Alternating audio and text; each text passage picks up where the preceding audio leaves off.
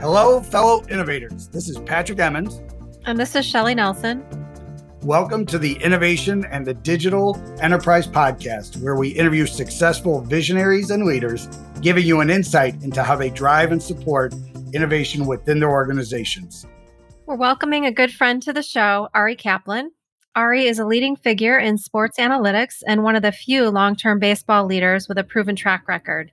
He is known throughout the major leagues for revolutionizing and modernizing player assessment, including having developed the expected ranking system currently in use. Kaplan is the co-founder of Scoutables, a leading analyst and scouting firm.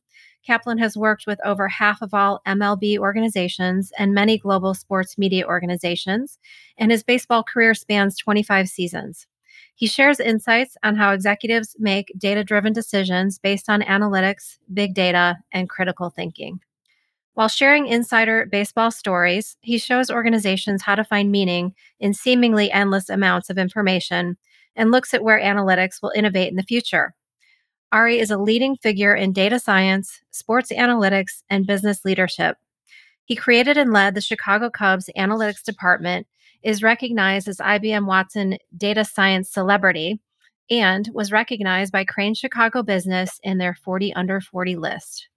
Currently, Ari is the Director of AI Evangelism and Strategy at DataRobot, a leading enterprise AI platform. Welcome to the show, Ari. Hey, thanks, Patrick and Shelley. Great to reconnect. Ari, if you don't mind, take a few minutes and share with our listeners a little bit about DataRobot and your position there. Great. So if you haven't heard of DataRobot, we're the leading enterprise artificial intelligence platform. So we created this whole field called AutoML, which is automating the boring, repetitive, yucky parts of data science so that the data scientists can create models faster and focus on the more complex issues. But since then, we've grown tremendously. Actually, just this morning, we raised an additional part of a round, bringing us to over $750 million in investment total. And that's used to help build this platform that goes end to end, from when you get the data to when you actually implement the artificial intelligence. We now do that whole pipeline. So we have, hundreds of engineers alone and data scientists making it now. So the fun part for me is that what you call citizen data scientists, people who don't have that PhD from Northwestern University of Chicago, you can now run the most complex AI predictions without knowing how to do that. And that's incredible. That's remarkable. Hope we can talk a bit about that. And my role there is I work with evangelism and strategy. So, helping educate, entertain, and come up with customers of how they could actually find value in a practical sense with AI. Not the future, how can they make a car that flies? But, in reality, how can you better connect with your customers? How can you better price your products? Things like that. That's really cool. And congratulations. I mean, that is a ton of money. And I know we talked beforehand about who those investors are, and it's an impressive, so clearly a lot of really smart people see a lot of value in what you guys are doing. And in regards to the flying car, you're a smart guy, and I'm very sure you actually have some ideas around that already. We're probably not going to touch on that today, but if you want to send me an email later, that'd be cool. Can't wait. I'll be one of the first people to do it. Not regulation ready by the government, but technology-wise, they have it all set. Of course. I did want to jump in because I think it's really interesting, the democratization of AI, right? That citizen AI developer, where that barrier is, you did need somebody with a PhD. Most of my clients that do this do have PhDs from Northwestern University of Chicago, those types of places. So I'm just more curious, how does somebody engage with your organization? What are some of the problems that they bring to you? What is that? How does that work? Yeah. So traditionally, there's business intelligence. That's kind of where the whole world has been the last couple of decades. And then there's AI. So business intelligence is, how do you take it's descriptive. What happened in the past? What were my sales at PepsiCo, or what were my sales, at some retailer, and using that to forecast what your sales may be like in the future. It's simple, kind of straightforward. It's showing trends versus showing actual intelligence. So artificial intelligence is the next level where you can take thousands of types of variables or types of data and understand kind of the subtle complexities of how it relates. In other words, how do humans behave, or what are some of the nuances in the data? So, like for Pepsi, if you're thirsty, you're going to spend more money to drink at that moment. If you're hungry and shopping, you're going to behave differently. And then I hope we will talk about sports. But if you're a player for the Bears and someone's running at you, how are you going to react? And business intelligence does not do quite a good job of detecting that. AI does. So people come to us in that they want to make more realistic, better predictions, classifications. We have something called Pathfinder on our website with 100 real life use cases that we've actually seen in production across all different industries: banking, finance, healthcare, defense, and sports. Wow. Well, I hope people check it out. I know I will, because I definitely am very intrigued by this concept of, this term, it's one of those, right, always talked about, has been talked about. It's interesting, I think, how pervasive AI is, because AI sometimes to me always seems like whatever is next, right? Like I use Waze.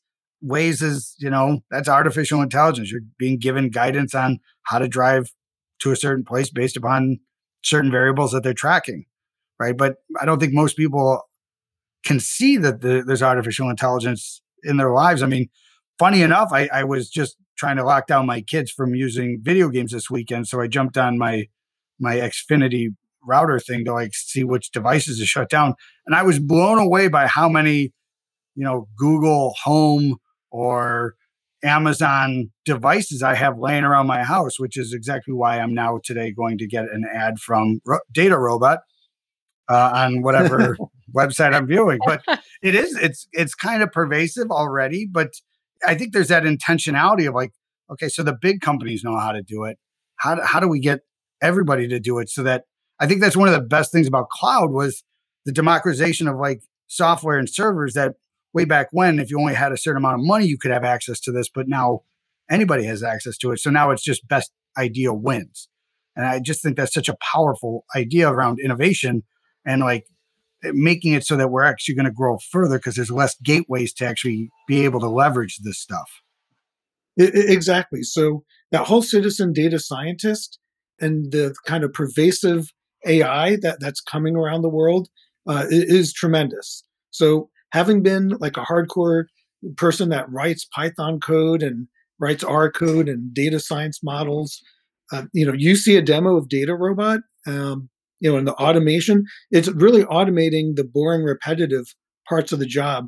Something like when I was with the Cubs, it would take me 4 hours to 8 hours to write each like prediction model. And you want to write 50 of them, that'll take months in reality. But being able to do it in a couple of minutes, if you have the data, is really incredible. And then kind of goes two ways. One is the citizen data scientist. It's as simple as taking an Excel spreadsheet, dragging and dropping, saying, what do you want to predict? I want to predict where should I spend my marketing dollars in the next year? Or I want to predict, should I give this person a loan or accept them to college? Whatever it is, it comes out in a matter of minutes without that programming. And even more so, you could use dashboards, like if you've heard of Tableau or Microsoft Power BI or Click, or your own dashboard. You don't even know there's AI underneath it. You're just within Tableau, kind of looking around, drilling in. Then you ask a what if question. What if the temperature for the Cubs drops from 70 to 55 and it's raining? Do that question, hit the button, and it gives you the answer. But again, you could do that now with BI, but this is more of AI. Like your Waze example, how does that affect driving times to the stadium? Things like that. So that's the one area, is the ease, democratization. People will be doing AI questions without even knowing it. And then the other is people that want to roll up their sleeves, the PhD people who have 10 years experience. You could use Data Robot to customize it as much as you like. Again, there's hundreds of engineers, so we put in all the different levers that you could pull and gears to switch, so that they're called hyperparameters. You could do really in-depth things, visual analysis. Look, here's an album cover. This is how do you classify it? We have a company in Chicago that sells used musical instruments, guitars, and so on. Just take a picture and classify poor condition, good condition, great condition. The government, something as simple as they get thousands of forms, which forms have a signature and which don't. So they could automatically, immediately isolate, and that helps with the whole process. So you have both the simple and then the complex are both in the same platform. It's really amazing. And it gets my head just spinning on possibilities and opportunities. Client that I had, we were trying to do some, cloud visualization, right? So trying to get to deduce what something is through pictures, and we were just using some commodity stuff that we couldn't get to work. So now this is now a possibility, right? So it's pretty cool. It's exciting stuff. Shelly, do you have questions? I know normally I just keep running and I turn into a bull. No, of course, I want to talk about sports with Ari, and you kind of hit on it in terms of how quick the data moves today versus when you started out. But I am curious how that's changed over the last handful of years. Yeah, in sports? Yeah. Yeah, so fun topic. Data Robot, we deal with every industry, and sports, gaming, entertainment is one of them. In fact, of all of our customers, the number one power user, meaning running billions of predictions before every game, is a baseball team. It's not the Department of Defense. It's not some big insurance company. It's not a pharmaceutical in Germany. It's sports teams. They have huge amounts of data, keeping track of everything that goes on a field. Or we work with NHL teams and NBA teams and Premier League teams. They track 25 times a second XYZ coordinates of everything going on, and leveraging that to make practical insights that players can take action on, like where do you defensively position your players. I did that as early with Darwin Barney and the Cubs when he won the Gold Glove that year. And it was, both he was skilled, the ball got to him, where he got to the ball, he was not making an error. But yeah, half the battle was positioning himself that the ball's likely to get to him. So the defensive positioning's big. The injury prevention is big.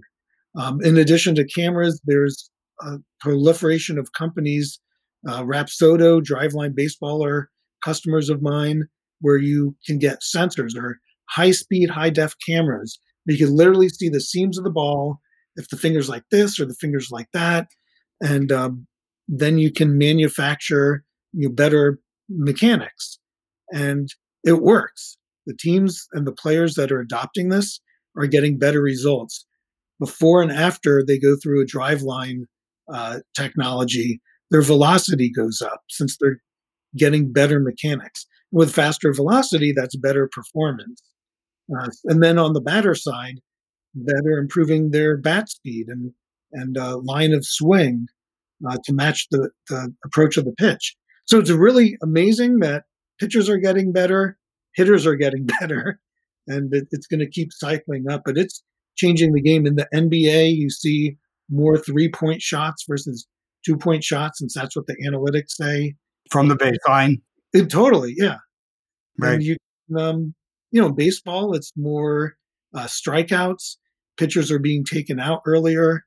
And so it's all a matter of adjustment, whether it's baseball, other sports, or other industries. It's interesting because huge fan of the Cubs growing up. Ryan Sandberg was my hero. one of my greatest days growing up was when I realized we had the same birthday. Unfortunately, I had to find that out from the DMV. Whole nother story we're not going to get into.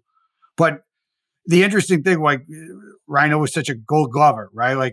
And one of my favorite plays I ever saw was there was just a liner going right at him, and he starts running backwards, and it's clearly going to drop in front of him. And it's like, where are you going?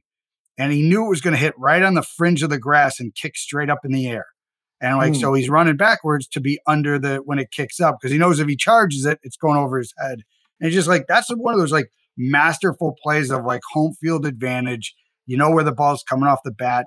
And I think, wow, that takes years. And one of the things that I thought was great in the movie Moneyball was, as you know, Billy Bean's character is walking through the locker room explaining to people, like, you're going to take more, pitches. And that has dramatically changed baseball, of like pitch count, just even being aware of the pitch count. Nobody knew that in the 90s. Nobody knew they didn't show it on the scoreboard, right? But it's become such a critical element of your victory, of like, you're not playing a series, you're playing, pitch counts and like how fast you can get the starter out. And some of those people knew that. But I guess the thing that I see is like the learnability nature of like, this is now backed by data. It's not like, grandpa's fly fishing strategy that, kind of works. If you ask me, the Red Devil's the best lure on the planet. I don't have data to back that up other than they should make it illegal. But, it's interesting how I think it's more about, you can learn faster and teach faster to humans, what are the proper strategies, not so much the more, finger in the ear approach of like, this is what I believe is the right thing to do. Yeah, absolutely. And yes, as you mentioned, the Cubs, it was a great transition period that I was there. I was brought in by the Ricketts family as one of their two hires, me and Theo Epstein. But I came about a year and a half earlier, kind of parachuted in, and to go from very little in-house analytics to help transform it. But a lot of the players really resonated well. So Kerry Wood, for example, he and I would work together one-on-one after every single game the last season of his career to help work on his command. Where was the catcher's glove set up? We would have interns mark it down, and compared to where he actually pitched, analytics like that. So that was a big honor. Ryan Dempster, how can he vary up his pitches so that the batter could not guess what pitch type or location's coming next? Not just tipping pitches, but did he exhibit patterns? So we called him the human random number generator, since you could not tell. And then Ryan Sandberg was interesting. He seems old school, but when he was managing at the minor leagues, I came in and installed all the latest and greatest at the time technology. Sport Vision, another Chicago company, people may or may not know of. They did the yellow line in football for first down, but they also did the first pitch tracking. So we did that at the minor leagues so we could understand the same trends in the minors, pitching trends, release points, offensive exit, speed, launch angle, and Ryan Sandberg was right there. Wow, in the middle of all that. Yeah, and Kerry Wood was just a warrior of a pitcher. Man, that guy threw with his whole body every time. It was so much fun. Why, especially that I know they didn't win. I was at the game with Bartman, but like just well, he went the next day, so it was, I forget who it was. Yeah, so yeah, he went. He was in the game 7 on that one. But watching that game was it was insane. He wanted to will a win. Like, you watch every single pitch, and it was like it was going to be his last pitch. But just an awesome player. So just listening to you, Ari, would you say that if companies, corporations, sports teams don't have the data analytics and the insight, that they lose out on the competitive advantage? Is it shifted now to having data as a competitive advantage versus talent or ownership or coaching or otherwise, or is it kind of all in the same flywheel? Yeah, great question. And this translates to other industries as well. But in sports, pretty much everyone has the same information. Every game at the professional level, you're getting like all those XYZ coordinates. It's called StatCast or Hawkeye. So everyone has the same information. And to be honest, every, at least in baseball team, has in-house data scientists. So they're all kind of looking at the same types of questions with the same data. So by using either artificial intelligence or artificial intelligence with automation, you could, number one, get better speed to insights, better accuracy, and lower cost. So Manchester City just did a webinar or a keynote for one of our conferences. Something used to take them hundreds of hours to do an insight, multiple hundreds of hours, about 500. Now it takes them just 9 hours to do that same insight.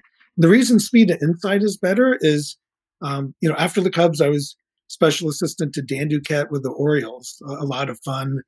Could talk about there as well. But I get a text saying, "Hey, I'm on with Scott Boras agency. He wants to know within an hour, are we in on player X?" And I'd need to give an answer, or they may or may not move on to another team. Or there's something called the waiver wire. Just last Wednesday, a bunch of players, Kyle Schwarber here in Chicago, others were kind of let loose, and they could become free agents. So it's like a race to pull in people. So the speed is important. And then accuracy is important as well. Some cases, accuracy is not as important. For example, you're doing a marketing campaign to 1 million people. If you don't get it perfect, life goes on. If you do improve it, you get more money. But where it is precise, if you're doing a first round draft pick, that's Mark Appel, who never made the majors, and the Astros versus a Chris Bryant. That was 1 and 2. So that's a big difference. If you're detecting cancer, you don't want false positives or false negatives. So it's small decisions that have high value. So you want to look at both of those. And the cancer stuff's important, but let's get to something that's really important, which is drafting first round picks, right? Especially here in Chicago, right? So is that something that maybe the Bears should be looking into? The Bears, I want to talk more about them as well. I do wish the best for them, but we all do. But yeah, for drafting, the other area of data science is really good at. I touched upon kind of the numeric aspect and the visual, like looking at scans. Another aspect that's fascinating is text analysis. So for the Bears or any sports team, you could look at everyone, like Moneyball we were talking about. It was like this argument or fight or struggle between scouts and analysts.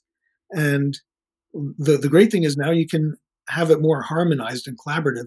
You could take thousands of scouting reports and look at the text that they use in conjunction with their mechanics or the results, and they work together. So you could say, Shelley said Chris Bryant is an elite player, has a great attitude and is gritty. And then Justin may say, Ari sucks. He's not lazy, but he just doesn't have the skills to be an everyday player. And the artificial intelligence, if you get enough scouts using common words, can pick up on it and say, how important is that description in conjunction with, the numbers that they produce. So yeah, it can totally help with drafting. I love that combination. And then the Bears is a bigger challenge. And I wish they had won last week. They would have been, even record in the playoffs. But, for me, I'm kind of resigning, kind of like with the Cubs, you want a long-term outlook. You want to build for some sustained success. It's a little harder in football with the increased rate of injuries, but yeah, identifying weaknesses and addressing them at a faster pace will go a long way.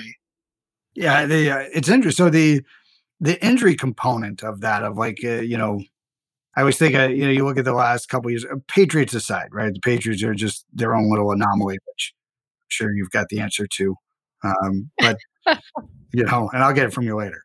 But I see a lot of the organizations, it's the critical mix. If you drafted a great quarterback, you've got enough dollars still on the table to build a team around him, right? You look at Kansas City and Seattle, where it's like you've got, and then of course, like with Seattle, the quarterback finally gets a real contract with real money, and now you have to let go of some of your star defenders, right? And now they're kind of coming back because they got great. I mean, personally, I don't like the coach, but I respect what he does, and it's just he coached USC, and that's just a stain you'll just lose for me, right? Like it's just you're dirty. End of the day, sorry, everybody who likes USC don't like me. That's fine. But so I think about that of like, is that part of like the challenge with, they renegotiated their agreement with the players a couple years back. And it seems like they've almost created this scenario of like, you can't pay anybody for too long, right? Like it's almost like the players at that year 5 or 6, there's no way for them to actually be paid. I don't know. It seems like and it almost seems like the quality of the sport has gone down because we're focused so much on bringing in the young, cheaper talent. Am I completely off there? Because I have no research to back that up other than gut feel. Yeah, well, the whole world of sports is changing, due to COVID, due to economic challenges. The world will bounce back, hopefully later this year, but there'll be a new normal. But yeah, it's constantly going to younger players. People are getting smarter so they're going to be less and less long-term contracts in each sport. And especially in baseball, there's this collective bargaining agreement where both the rules of how the game's played, replays and DH in the National League and things like that. You have to face 3 batters if you're a reliever, things like that. So the game itself is being changed, but then the market conditions for salaries, long-term contracts, people are getting smarter. You're paying for future value versus prior value. It's going to be almost easier from the ownership team standpoint and harder from the player standpoint, unless they're able to negotiate. And then what's happening in the minor leagues is a huge challenge as well. There were no minor leagues in 2020 in baseball, and that's like the lifeblood of development in so many different ways. And then when this is over, even before it, there's 40 teams that were looking to contract minor league teams, and already teams, the Yankees have a big lawsuit. I don't know if that has any grounds. I'm not the expert, but Staten Island Yankees and a lot of famous teams are not going to be around. And so, yeah, there's so many different levels that the sports world is changing. And sports is always, the tools that are used there always get into the hands of corporate America and business, right? So whatever we see them doing, we emulate at work. So I wonder how far are we from using that kind of, Moneyball strategy in our own hiring for employees and trying to find some of those anomalies and behaviors and things that we can pick up on, like even just from like you mentioned notes during interview process of like, is everybody seeing this and is it important to the role, to our culture, and how far off are we from that? Because generally once it stabilizes, I mean, the beauty of America is we'll pay for anything that helps us win. Yeah, the whole hiring in HR is an interesting one for artificial intelligence. And we do work with some of the large, hiring consulting firms. And this kind of gets to the topic of AI trust and bias in AI as well. So, from getting just looking at a resume, the old school way is just, do they have a keyword? Do they have Python? And right. You have no idea if they're good at it, bad at it, or just wrote it. Yeah, and then from there, like from the interview process, so there, it's like a combination of whittling down resumes to doing your own assessment in a process. So large companies like some airlines, like a flight attendant, are very successful of using AI to see, do they have the personality of patience for the job. But for other things like computer programming, or I'm sure there's other examples, it's still a bit of a challenge. Sales is hard to hire for, right? Because at least there's a certain level of honesty in most of those. Like hiring developers is easy. They don't spend any time on the inefficiencies of deception, right? But salespeople, they're good at selling at least one thing. Exactly. Maybe not two, but at least one, right? So, but that would be very interesting because I think I think there's a whole misperception around what is a good salesperson. But that's a whole other conversation. And there's types of salespeople, people who are like order takers. Hey, what do you want? Can I offer you an add-on for 50% off? And then there's solution sellers. Right. They're hard. Right. I would argue all salespeople in the future will be solution sellers, right? Mm-hmm. Even McDonald's even's getting to the point where, I don't need you, right? I don't even need an order taker anymore. So the order takers are probably because of what you're doing. And, you're destroying the lives of order takers everywhere. Because it's true though, to a certain extent, the middle management effort of it all, if you're not one of those thinkers, if you're not, we use that term, thought worker all the time in the 2000s, 90s. It's really coming true of like the toil, the menial stuff that's getting eaten up. And that's something we talked about of like, you still need the thought workers. You need the innovation, the ingenuity, the real brain work there, seeing contrasting patterns. But from like I take this file and I move it there kind of thing, from like Office Space of like, I got people skills, you actually have to have people skills now, not just take the paper from the customer to the engineers. Yeah, one of my favorite movies. And yeah, the way I like to look at it is like 3 different circles, excuse my fingers, for AI. At this side, you have math and stats for data science AI. What's the logic behind things? What are the formulas, things like that. And then on the other side, you have programming. You have to actually write Python and SQL and things like that. Then at the top, you have the human intelligence, understanding of the data and understanding of the business. So the automation will get rid of the bottom 2. You don't really need to have programming skills, maybe a little bit of the math skills to see, is this model reliable? But you don't really need them in the way it's done today. You could have a dashboard just say, we believe, he's a risk for a loan with 80% certainty. So you don't really need those skills, just how to interpret it. But the thing that will be left is those domain experts, people who know, hey, this is McDonald's. People want the Egg McMuffin past 10 in the morning. So let's figure that out. So you're really going to elevate the data scientist. It's going to be a commodity, the programming part, but you're elevating their value and purpose to, just look at reality and drive the business forward. It's such an interesting concept. Look at reality versus your perception, right? It feels matrixy. I don't know. Well, for me, reality is like, I've been with data scientists in baseball, and they make a recommendation. You should trade for player X, but that player X is injured, and they're injured for the next 60 days, and they just didn't have injuries as part of their data set. So you go tell the general manager, sign this player, and you get kind of laughed out of the room, saying, "I'm not going to get him." So that's like, yeah, he did a good job as a writing the program, but just didn't use common sense. And that's what I mean, partly by reality. No, that's great. Get back to that Waze thing. They make recommendations. I don't always follow. It's like, no, my expectation, I see a pattern forming on, Southwest Highway or on the Edens or the Ryan. And I'm gonna say, nah, I'm gonna take my way. So I think that's that human component.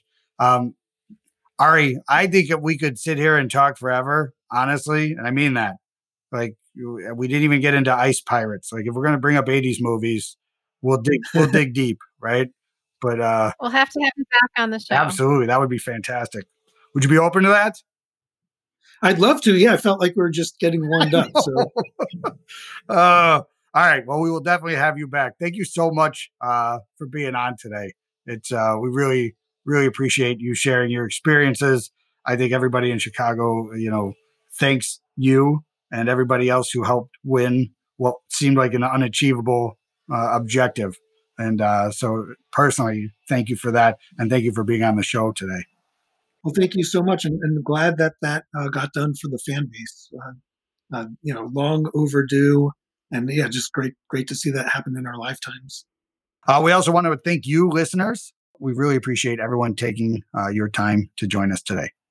And if you'd like to receive new episodes as they're published, you can subscribe by visiting our website at dragonspears.com/podcast or find us on iTunes, Spotify, or wherever you get your podcasts. This episode was sponsored by Dragon Spears and produced by Dante32.